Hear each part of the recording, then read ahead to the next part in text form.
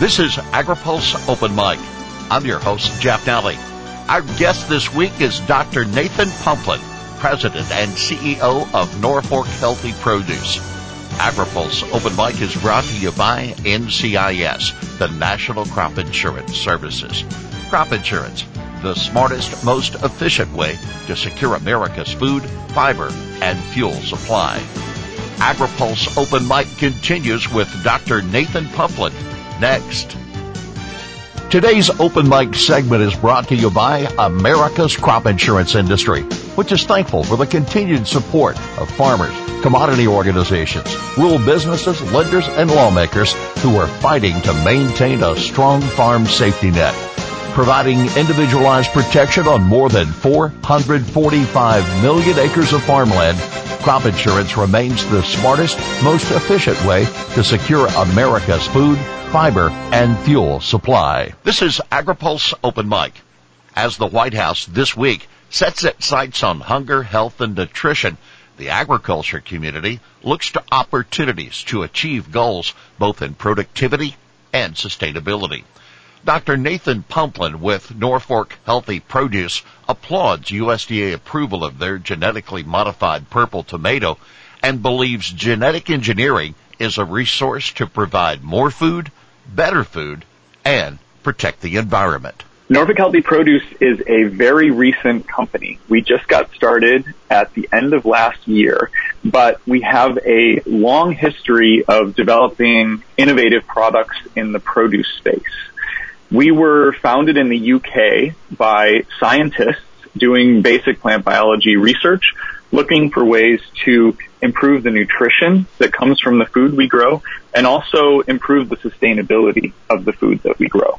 They focused on a set of technologies, of biotechnologies, which are extremely powerful. They hold a lot of promise, but they've been very limited on their impact in a lot of markets. And as it happens, there is not a path to market in the UK for most of these products.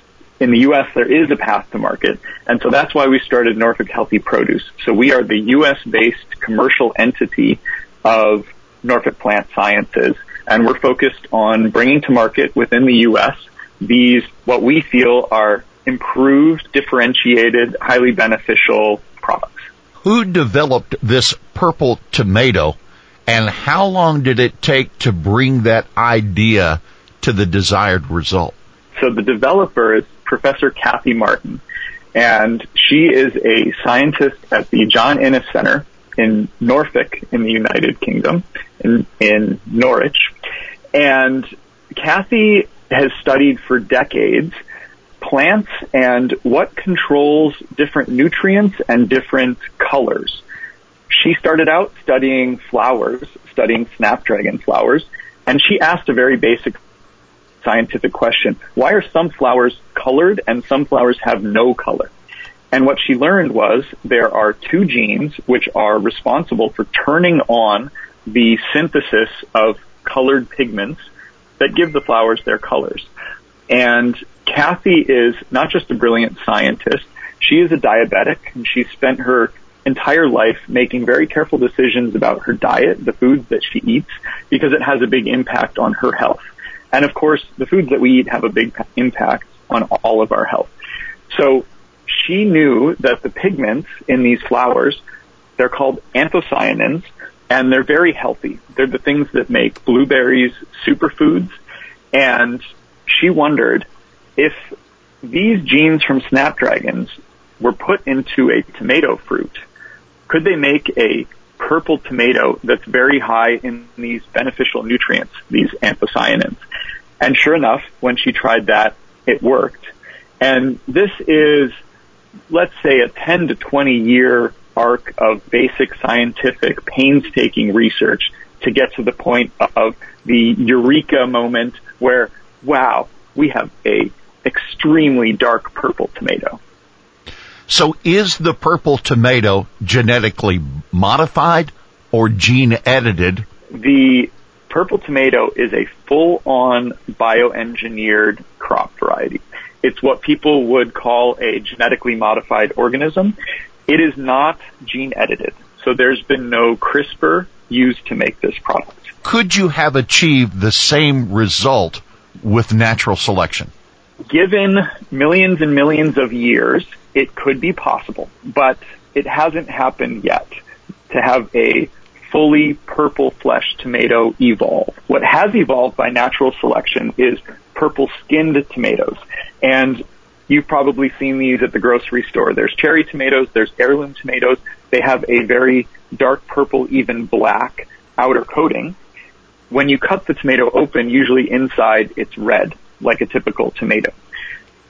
That pigment that makes those tomatoes naturally purple, it's the same anthocyanin pigment that's in our purple tomatoes. What Kathy's brilliant development was to bring in not a new chemical, a new nutrient, but an on switch that allows those nutrients to be created in more parts of the tomato, in more cells. Now, the question, going back to your earlier question, would it be possible to use CRISPR to make this? It may be possible to do. We don't know yet a way to do this, but what we know is Kathy's approach, using plant genes from an edible flower, works extremely well. And this is a great example of a nature-based solution of biomimicry. We're using our understanding of nature to develop a process to improve the foods that we eat. And one other fun fact, when Kathy first published the purple tomato, this happened years before CRISPR was even discovered. How has the food industry responded to this new paradigm? A tomato with different color. What about taste and traits that are the same and yet different than a traditional tomato? Universally, the food industry loves this product. People in the restaurant industry, in the produce industry, in the crop breeding industry, they look at this and they say, this is so cool, this is so beautiful, and it speaks to needs that consumers have. It has increased nutrition, which is something that consumers are looking for. It has a really distinctive aesthetic appeal, which is something that we're always looking for. You know, one thing people often say in the industry, people buy with their eyes. You know, people eat with their eyes, they taste with their eyes, and you look at this tomato and it's just striking how dark purple it is. The flavor piece is critical. So that's usually the first question I get. Sure, you have a purple tomato. Well, how does it taste? And the answer is, it tastes like a great tomato. The things that determine a tomato's flavor are all of the genetics and breeding that went into it, and also the production. So farming matters a lot. It's got to be grown well and handled well and delivered to the store well and in time in order to get great flavor. A tomato has about 30,000 genes, and our purple tomatoes have 2 added in. They give the color, they give the nutrients, but what controls the flavor or determines the flavor of the tomato is many of the other genes and how it's grown. GMO foods were labeled by activists as Frankenstein food. I witnessed personally pushback to genetically modified crops in Japan several years ago. Some countries even to this day reject genetically modified crops, or others willing to pay premiums for non-GMO varieties. So facing this headwind, your company moved ahead. Why? It's not because we're foolish. It's because we were started by scientists who understand the potential of this technology and also understand the safety of the technology. And we've been following, just like you and many of your listeners, the history of the anti-GMO movement, the resistance to the technology. And we feel that it's quite unfortunate that GMOs have been labeled as frankenfoods, that many consumers try to avoid them.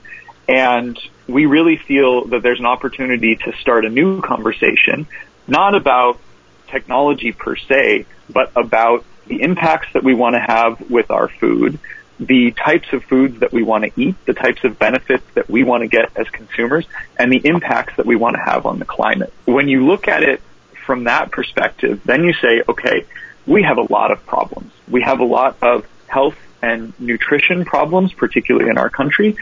We're looking for ways to produce more food higher quality food, but improving the impacts that that production has on the environment. And in order to do that, we look at what are the tools that we have at our disposal. We have improved farming methods, such as what people are labeling regenerative agriculture, and this is hugely important.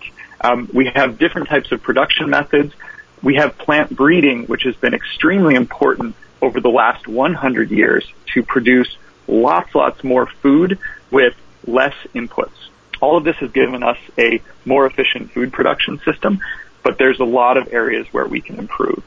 And again, we're looking at the tools that we have as scientists, as plant breeders, as food marketers. We have traditional breeding, we have production. Now we have gene editing and we have GMOs. And none of these are silver bullets, but we believe that by pulling together the appropriate tool for the appropriate job, we can continue to innovate and make better and better products that meet consumers' needs and have benefits throughout the supply chain and into the environment. In an interview recently with the Associated Press, Bill Gates said the global hunger crisis cannot be solved by food aid alone. Gates went on to say that farming technology was needed and what he called magic seeds or genetically engineered seed would be needed. So here's the question for you. Is the purple tomato a forerunner of other crops with output traits that consumers someday might demand from the food industry? Absolutely. Unequivocally, yes. And here's why I believe this. The purple tomato is a product that is unabashedly bioengineered. You know, we stand behind our technology. We're proud of the work that went into it. And it is something that some consumers will look at and say, thanks, but no thanks. I have concerns about GMOs. I don't want to eat them. And that's wonderful. We completely support that. And there's many options in the marketplace that are organic certified, non-GMO.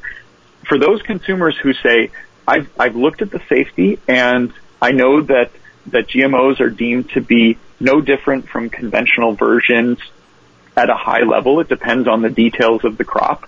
I want a purple tomato. I want a pink pineapple. I want mustard greens that are healthy but not so bitter tasting. I want an apple that doesn't turn brown.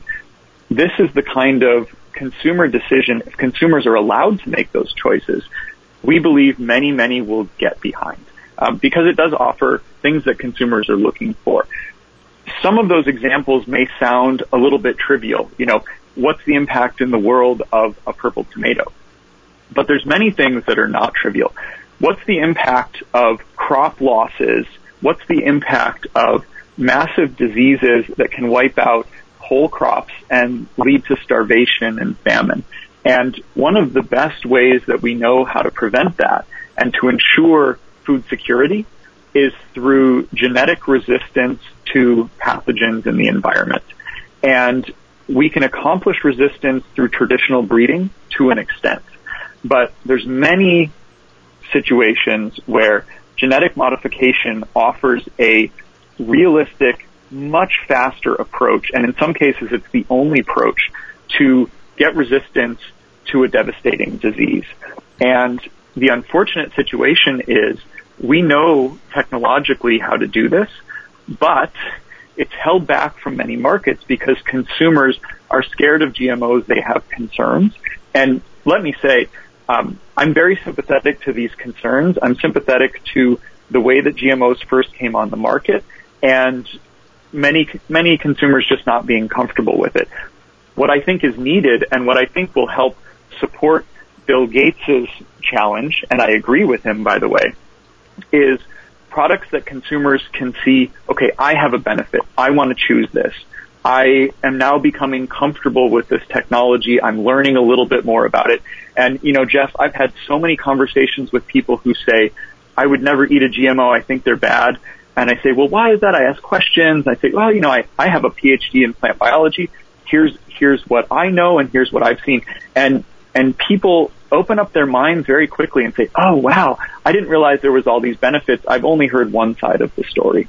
So I am very hopeful that we are entering a new era of solving urgent, critical problems to our society in the U.S. and globally with technology.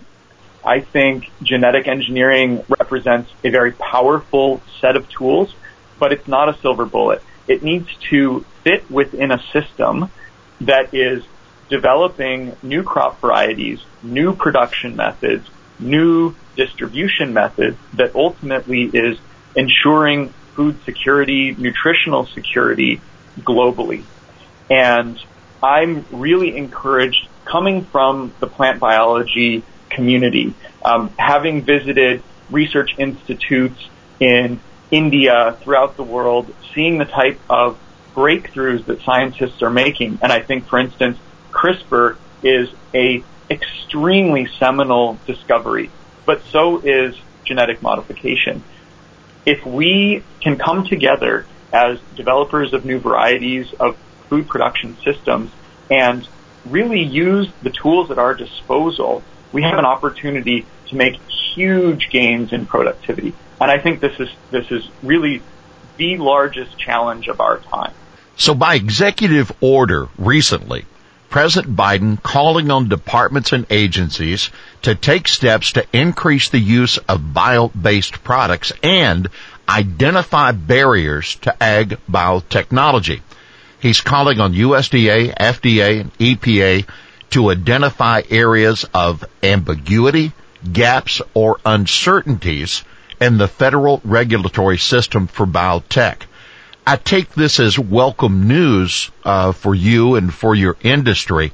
The question is, can you identify areas that really need to change to make the pathway easier from development to consumers and still guarantee safety of product? President Biden's executive order is very exciting and very impactful because it aligns entirely with Norfolk Plant Science's perspective and also the perspective of the vast majority of scientists, which is what I said. Biotech has a huge potential role to play. I want to give credit to the USDA for the new regulation, which has already reduced a very major barrier and given a path to market.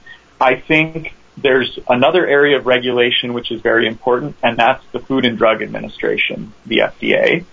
They currently have a consultation process in place to review new crops, new foods made with biotechnology, and review them for safety. It is extremely important that our regulatory bodies review new products because it's important that they're safe, and it's important that the public has trust in their safety. Biotechnology is morally ambiguous. It's really important to know what is the modification that was made with biotech, what's the impact that it has, what are some of the safety concerns, is this really safe, yes or no? And that question needs to be asked and addressed in a way that is thorough, that protects the public, but also that doesn't prevent innovations from reaching the market. And so it needs to be at a reasonable cost and a reasonable time while still ensuring safety. I am very encouraged by news that the FDA, or let's say resources that the FDA released earlier this year on the safety of biotechnology crops, of how widespread they are, of how people have been eating them in the U.S.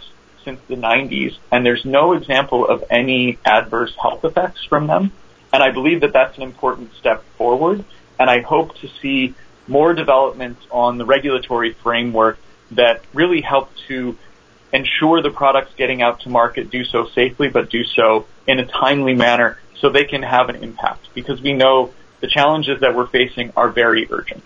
So can consumers now enjoy the purple tomato, and what stands in the way, if they can't, of being able to enjoy this and other products? We are still on the path to commercialization. We don't yet have purple tomatoes available for consumers. We have a few pieces in front of us. One, I mentioned the FDA consultation process. So we're still in conversation with FDA as they look at our product and decide, is this safe like any other tomato? We know that people eat lots of anthocyanins in blueberries and in other foods. We know that people eat anthocyanins in purple-skinned tomatoes. Norfolk's tomatoes have a little bit more anthocyanins, so is this really safe to go into the food system? And again, we welcome the discussion with the FDA and the consultation because it's important that new products are deemed to be safe and that the public has trust in these. What we're moving towards for a commercial path is working with growers in the U.S. who have distribution channels where we can engage directly with consumers. So we are looking to make purple tomatoes available at farmers markets, at farm stands, at certain restaurants with chefs who are really excited about this beautiful new product. And what we want to do is engage with customers and find out what do they love about the purple tomato, how do they like to see it, have a conversation, listen to the concerns that they have, make sure that we're being transparent, providing all the information on the product, and we want to ensure that the product that we're getting out to customers is really great. So we know it's not enough to say, hey, we have a special purple tomato, isn't everyone going to love it? If it doesn't taste good, if it's not flavorful, if it's not a great tomato in its own right, nobody wants it, and I agree.